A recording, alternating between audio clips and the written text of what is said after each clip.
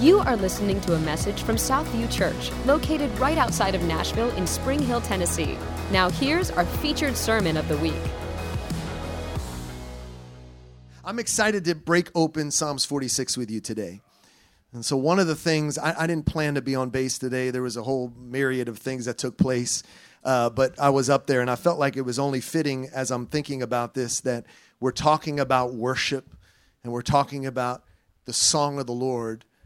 And so today, I want to share with you a little bit about Psalms 46. Now, we know that most of the Psalms were written by King David, but there are some that were written by different people. This is one of them.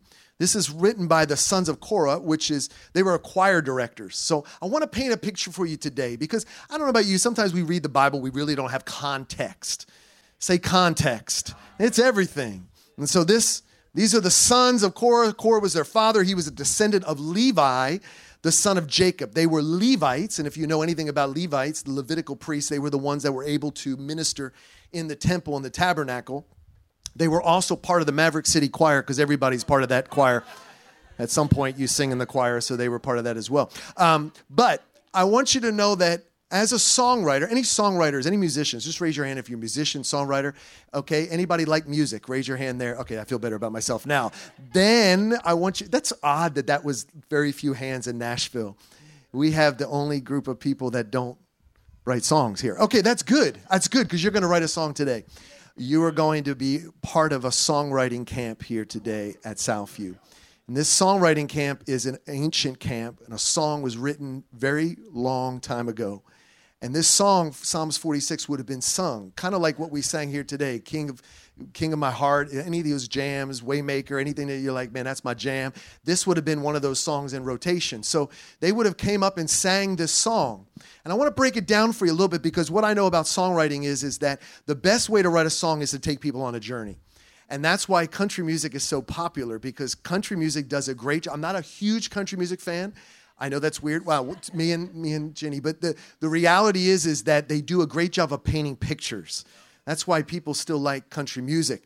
The reality is when you write a good song, you should paint a picture for someone. Now, many of the songs today are just recycled over and over again, the same words over and over again. Every so often you get a song that you listen to and you literally see what they're describing. Anybody know what I'm talking about? And like, I remember back in the day, I wasn't a huge fan of it, but I knew it always made people cry. Cats in the Cradle. Anybody know, like, your dad and you're weeping and stuff? Why? Because it painted a picture of your children growing up and all this kind of stuff. But I want you to know that every great song can be broken up into parts. And here, what we have here is this word Selah. Anybody have that in their Bible? It says Selah on the corner right, and that is very important. And I made an important step to pause because Selah would be a moment where you would pause and reflect. Now, whether it was a moment in a song where they would stop playing or they would stop singing or it would be in a little instrumental, maybe a sax solo from my father, he would just jump right, he would play whatever over that little pause there. But the reality is, whatever it was important to the song that we pause and reflect.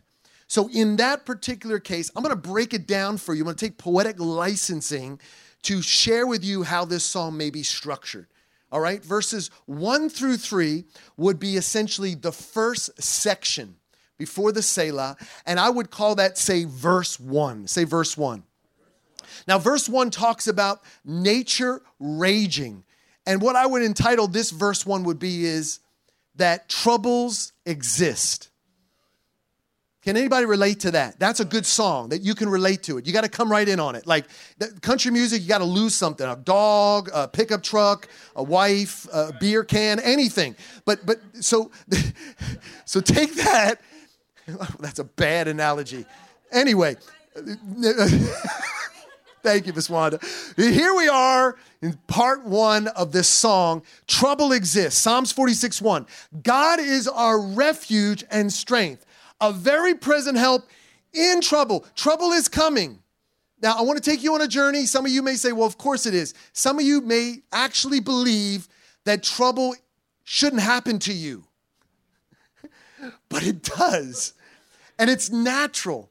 In fact, there is a natural evil that has been unleashed in the world.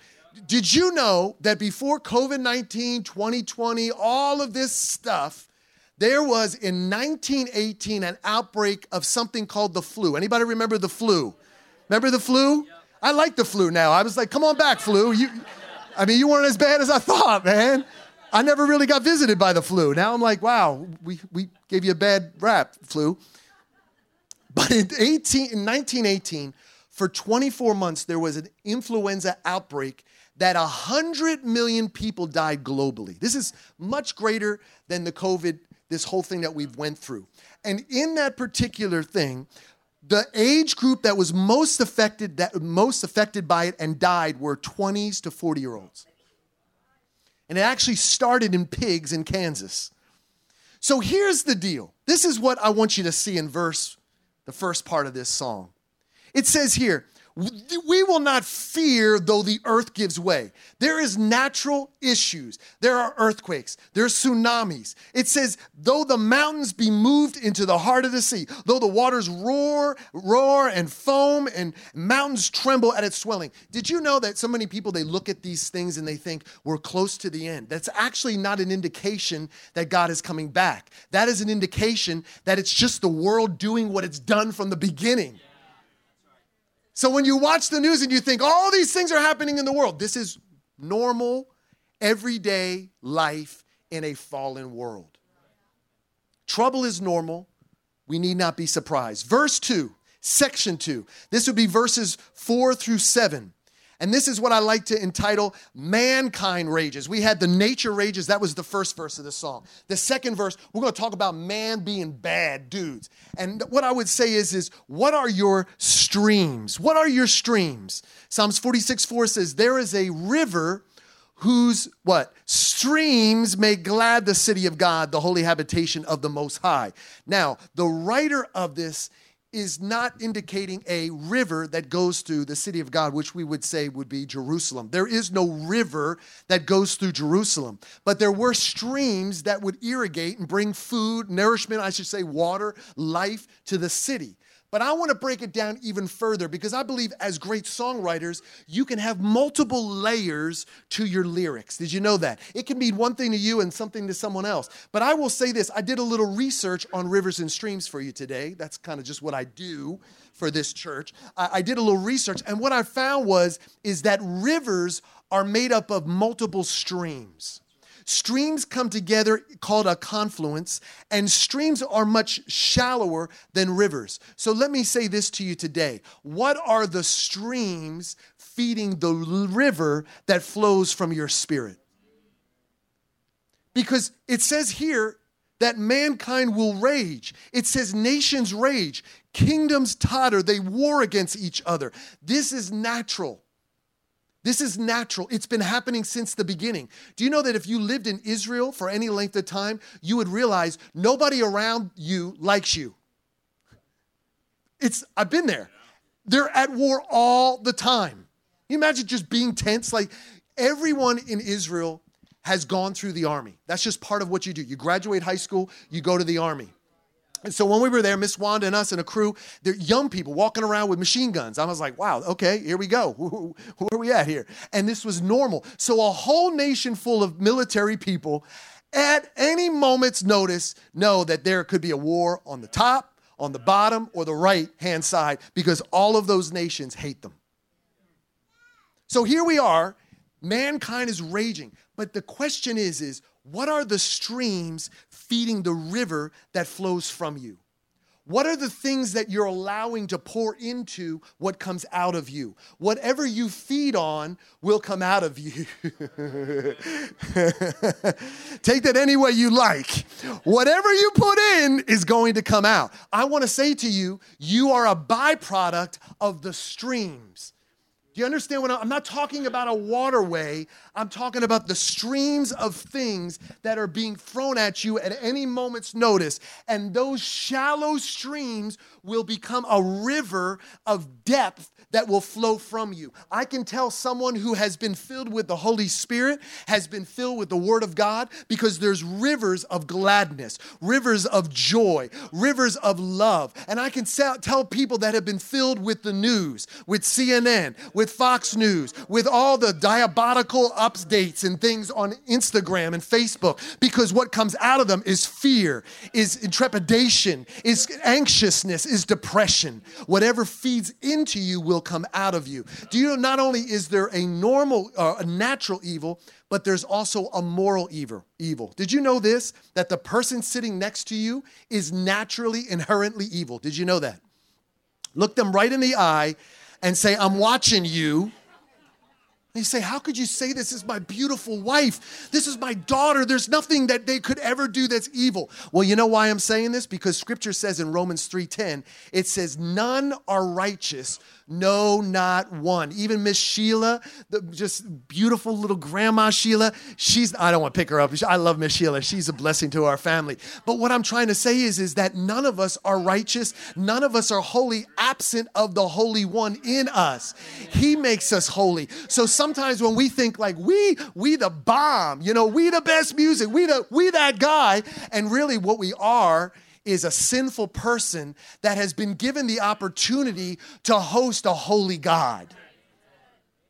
So when we know that, we're not surprised when our presidents and our governors and our senators and our lawmakers do things that are contrary to the word of God. I'm not surprised. I am appalled, but I'm not surprised that there's a debate over abortion, that women think that that's their choice. I'm not surprised, but I am appalled. Do you understand what I'm saying? Many of us in the church are so surprised that these things are happening. Canada, surprise. Australia, we're surprised. No, it's the lust, it's the power, it's the greed. This is what happens when you give control to someone and something that does not have a holy, righteous, living God inside of them. It's the streams of living water. That's verse 2. Now we get to the chorus. The chorus is my favorite. Of course, everyone loves the chorus. Now, if you follow music right now, the bridge is the new chorus. How do I know? Because many of you love reckless love for the bridge. I'm kicking down walls and doors and Jesus, do it all. That's what as soon as that comes on, that's my jam. Back in the day, the chorus was the part where everybody got excited. How many times have you been in a worship experience where God actually, you pause, you sail out for a moment and actually listen to what God had to say about you? Many times we are just diarrhea of the mouth. And then by the time it's done. And we've never waited for God to sing back to us. He's like, just give me the mic. I got something I want to share with you. I want to sing over you. Stop talking for a moment. Stop talking just for a second. And we never stop. So in this moment, built into this song, the songwriter writes God's response. Verse 10, this is what God's saying because it's in quotes. You see that in your Bible? Some translations don't have it, but this is what God's saying. You can even see by the way it's written. We're talking about him, and then all of a sudden it goes from be still and know that I, the one you've been singing about, be still and know that I am God. I will be exalted among the nations. I will be exalted in the earth. And then there's this repetitive stanza at the very end. It says, the Lord of hosts is with us. The God of Jacob is our fortress. He is literally in the room. He just talked to us. He just sang over us. He just confirmed that what we're going through, he's got it. He's going to take care of it. So what does it mean to be still and know? How many, don't put your hands up because it's all of us, have a hard time resting. And I'm not talking about sleeping, because some of you could sleep on a dime. You just like watching shows. You get to the first part of the show, you out. That's a dad gift. Did you know that? Sometimes moms have it too. That's a special gift. Let's watch this show, kids. What was it about? I don't remember. The point is, I'm talking about sleeping. I'm talking about resting. We live in a culture now where rest is not what we celebrate. And I want to tell you, all you young people in this room, I know some of them are at camp right now, but all the ones that are here, you're being conditioned to be stimulated at all times. I don't know if you know this, but now kids can watch multiple devices. I start to do it too. You got one here with a show, one playing music, one you're working on, and then the other one you're texting back somebody else what you're doing. All this stimulation, we don't know how to rest. And so God is speaking and he says, be still. The Hebrew translation of be still is rapha, which means to sink. You ever getting on one of those couches where you just sink, or the bed? How about the bed? You just sink in, you relax, you sink down, you let drop. You drop it like it's hot. You refrain, oh boy, let alone, help me, Josh, let alone and to be quiet. When's the last time you actually did that and not felt guilty about it? He partners be still and know, say no. That's yada, which means to perceive, to find out and to, I love that, to discern, to know by experience. Be still and know and acknowledge. He would say this, chill out, relax, and know what I've done before, I'm going to do it again. That's how he would have said to you today. Stop doing all the things you're doing, relax, and remember and acknowledge that I'm God. Well, that's a word right there. How many of us can say we do that on a regular? I wish I could put my hand up. But there's reasons so many times why we don't. And the number one thing is many of us don't understand the sovereignty of God. How about maybe you never even heard the word sovereignty? I want to talk to you about the sovereignty of God. And if I could put it in translations of Mark Rampula, it's I'm God, you're not. Don't worry about it. I got this. Let me say it in a nicer way. It's God rules and reigns over the entire universe. He cannot be opposed. He is the Lord of heaven and earth. He is enthroned, and his throne is a symbol of his sovereignty. God's will is supreme, and it's his prerogative, not Bobby Brown. It's his prerogative what he does with his stuff. Now, this is where the lost people, the people that are the agnostics, the atheists, this is where they get it all twisted because you've had this before. Well, if God really is in control, then why did he allow 2020? If there is a God in heaven, why do people suffer? Whatever that is. They don't understand the sovereignty of God because the closer you get to God, the more you appreciate his sovereignty. Let's talk about that. I'm getting so excited. I need a drink here. The sovereignty of God. Isaiah 46 verses 9 through 11. I am God and there is no one other. I am God and there is none like me. I make known the end from the beginning, from ancient times to what is still to come. I say, my purpose will stand and I will do all that I please. Whenever I hear it, I start getting this attitude like I'm from New Jersey and I'm a Puerto Rican. Hey, come on now. What have I said that I will bring about? What have I planned that I will do? Romans 9:20. But who are you, a human being, to talk back to God? Shall what is formed say to the one who formed it, why did you make me like this? In order to be still, you have to first know.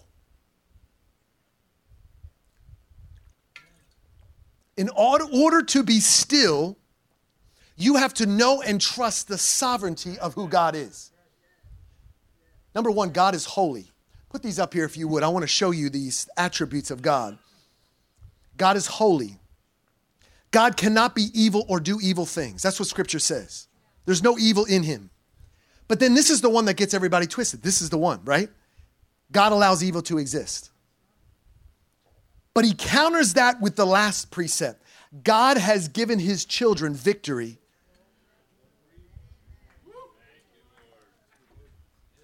So my question to you is God made more or less glorious because evil exists?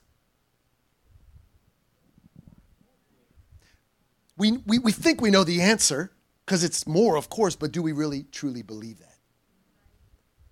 Because the world has a hard time understanding that there is a good, loving God that would allow COVID or racism or abortion or all of these things to exist in our nation, in our world.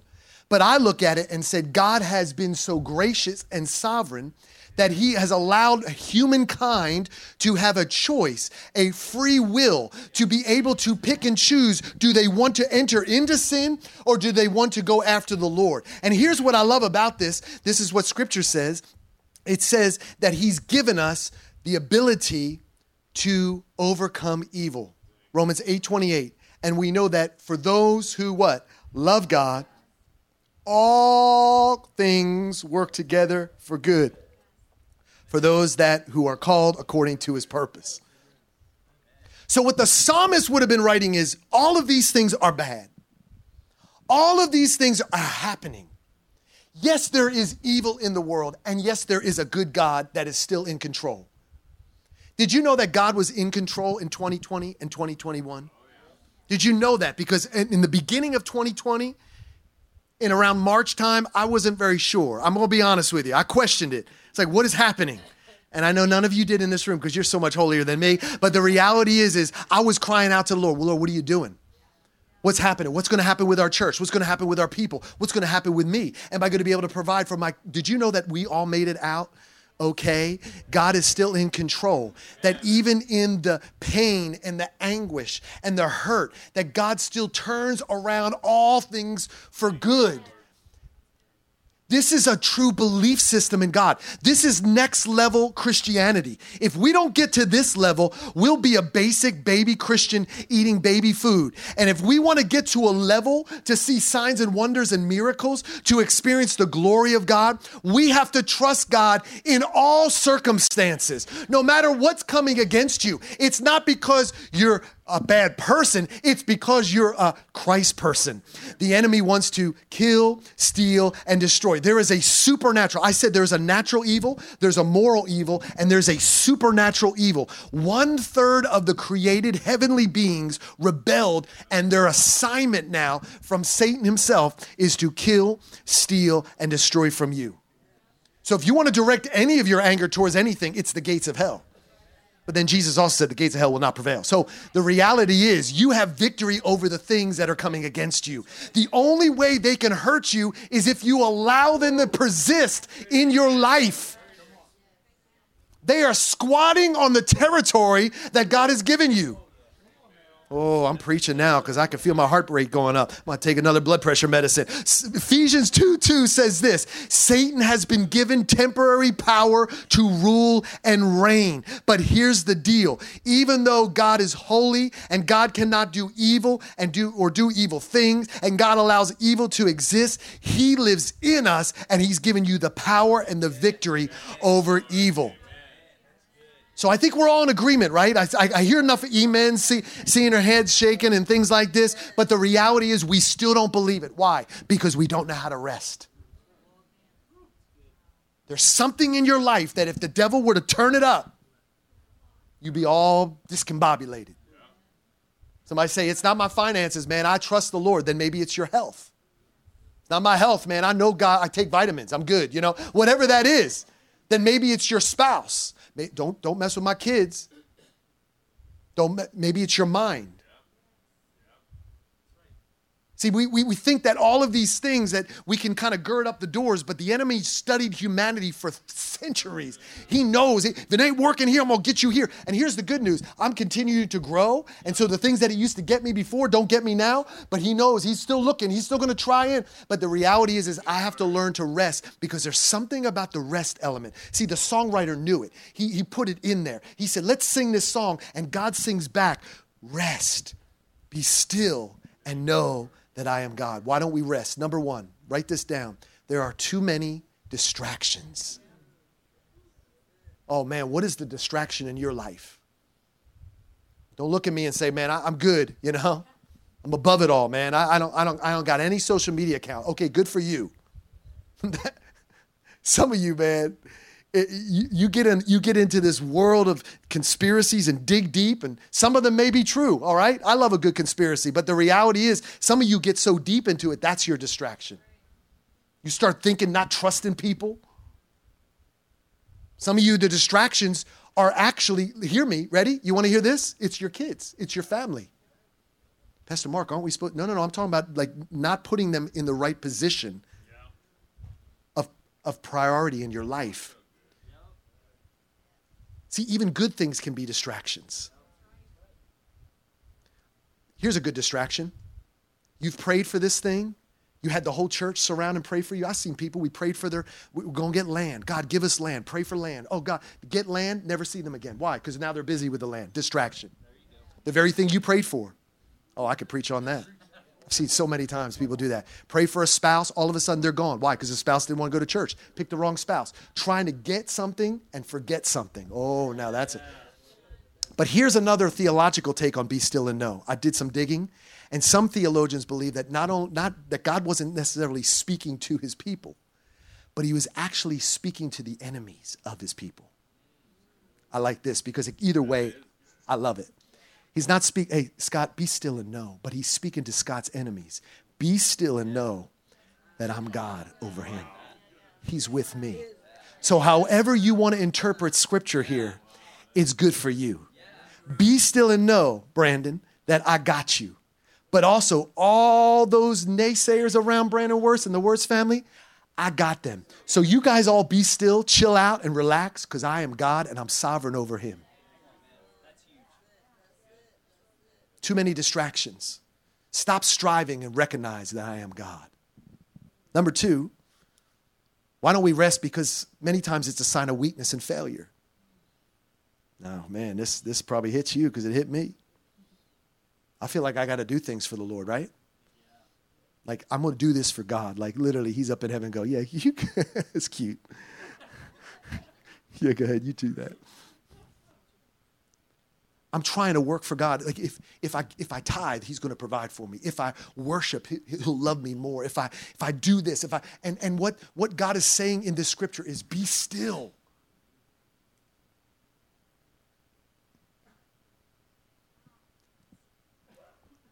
I love you when you don't do anything.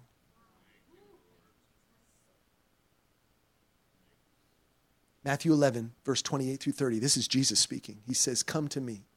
Come into my presence. All who labor and are heavy laden, and I will give you more work to do. That's what we think he says, right? Right? Come to me, and I'm going to make your life really busy. No, it says, come to me, and I will give you rest. Take my yoke upon you and learn from me. I'm going to teach you how to balance the life you live. For I am gentle and lowly in heart. You will find rest for your soul. Do you know what your soul is? Your mind, your will, and emotion. This is the part that keeps you awake at night. This is the part that stresses you out with hives, blood pressure rushes. It's your mind, your will, and emotion. He says, I will bring rest to those parts as well. For my yoke is easy and my burden is light. He's saying that there is a burden. There is a yoke. There is something you're going to carry. But when you do carry my burden, my yoke, it's easy. Exodus 33. God is speaking to Moses. That's a great encounter. You need to read that. Exodus 33. Moses and God are having a little encounter, you know what I mean? And Moses is telling God, like, I'm going to do all this because you're telling me to do this, but I ain't doing this if you don't come with me. It's a good response. This is what God says. My presence will go with you. And then he partners it and says, and I will give you rest. Why would you say, I would have said, and I will give you supernatural signs. My presence will go with you, and I'll provide all the funding you need for this excursion. My presence will go with you, and I'll get rid of all the bad apples in the bunch. No, he says, my presence will go with you, and I will give you the ability to rest in the process of the calling on your life, because Moses didn't truly understand what was headed before him. I will give you rest. How many bad decisions would we have avoided if we would have rested in God? How many marriages could we have saved if people would just rest in God? How many children could we have put on the right track if they just would have rested in God and not performed, tried to get that education that they never even do now today? Number 3, why don't we rest is the performance must go on. I got to keep up this appearance. It's exhausting to try to be something you're not. You know that there are method actors in Hollywood? They get so immersed in their part that they lose themselves. Heath Ledger was one of them.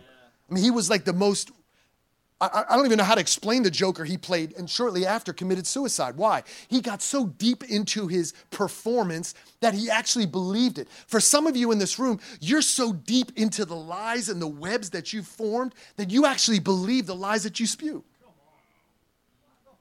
But when you rest in God, there's no performance. I don't got to be a better pastor. This is who I am. Now, God's going to work on me. I want to be a better wife. I want to be you could be whatever you want. Nah. You got to be a man if you're a man and a husband. All right. I want to be a better father. I want to be a better husband. This is where my wife sits. Some of you are like, is he not married? Oh, she's going to sit there next service. But if I have to strive, if I get in God's presence, do you know what? I will naturally love my wife better. I will naturally be a better dad. If I get in the presence of God and I rest in his presence and he begins to tell me this, because I want you to know this. This is what performance, you could put this up here. We strive for things we were never intended to own. We create a persona we were never meant to maintain. And we long for a life that will never fulfill. So we're that little animal in that wheel. The hamster. We're running our little hearts out, performing for God. I want people to know I love Jesus. I got that bumper sticker and they're going to know, even though I cut them off and said I love Jesus. Now I got to keep going. And God's like, stop striving. Stop performing. You're not weak and you're not a failure when you rest in me. You're actually, listen, if Jesus, who was the most profound person on the planet, would go and rest on a boat in the middle of a storm, and they had to wake him up, drool coming out of his mouth. I was in deep sleep. What's the problem? We're going to die. Jesus is like, no, we ain't. Peace, be still. Now I'm going back to bed. Don't bother me. That's how I like to picture them. That's how much peace he walked in. Why? Because he walked in a supernatural rest that was tapped into his Father. Last one. Worship team's here. We're going to lead you somewhere. We've got plenty of time. I built this into the service. The last reason why we don't rest, and this is real, is we truly don't trust God. Because if we trusted God, we would rest in who he is. If you don't know the promises of God, read the Bible. Do you know that some of you actually have your act together better than some of the people in the Bible? You have more theological understanding than Moses, than Abraham, than David. You have the finished product. You have Jesus. You have the infilling of the Holy Spirit. Yet we walk around defeated because we're not tapped into the rest. God is in control. That's why this song ends on a stanza. That means it's a repetition. It was repeated in verse 7 and it's repeated in verse 11 because the psalmist, the writer of the song, wanted you to know this is the hook. This is the part you keep singing. And it's this: the Lord of hosts is with us. The God of Jacob is our fortress. The Lord of hosts is with us. The God of Jacob is our fortress. Some of you need to walk around your house. The Lord of hosts is with us. The God of Jacob is our fortress. I know this about my kids, man. They don't like when we're not home. They get all bent at it. We were out Friday night ministering, talking to one of the families, and we kept getting text, when you coming home? When you coming home? And then we get home, and they're not even around. They're in their rooms. They just want to know that dad is home. Parents, do you know what I'm talking about? Like your kids get all bent out of shape, you're not home, but then when you're home, they're in the room. And I'm like, well, what's going on? They're like, we just need to know you're here. When you're here, the house is secure. The other night, my wife woke me up in the middle of the sleep. Something fell, something broke. And I was like, oh, God. You know, you're walking down the stairs, you're trying not to fall. And then I found out it was something in the shower that she installed. It fell over. I was walking around the house looking for things. The reality is she knew that her husband was there in the house.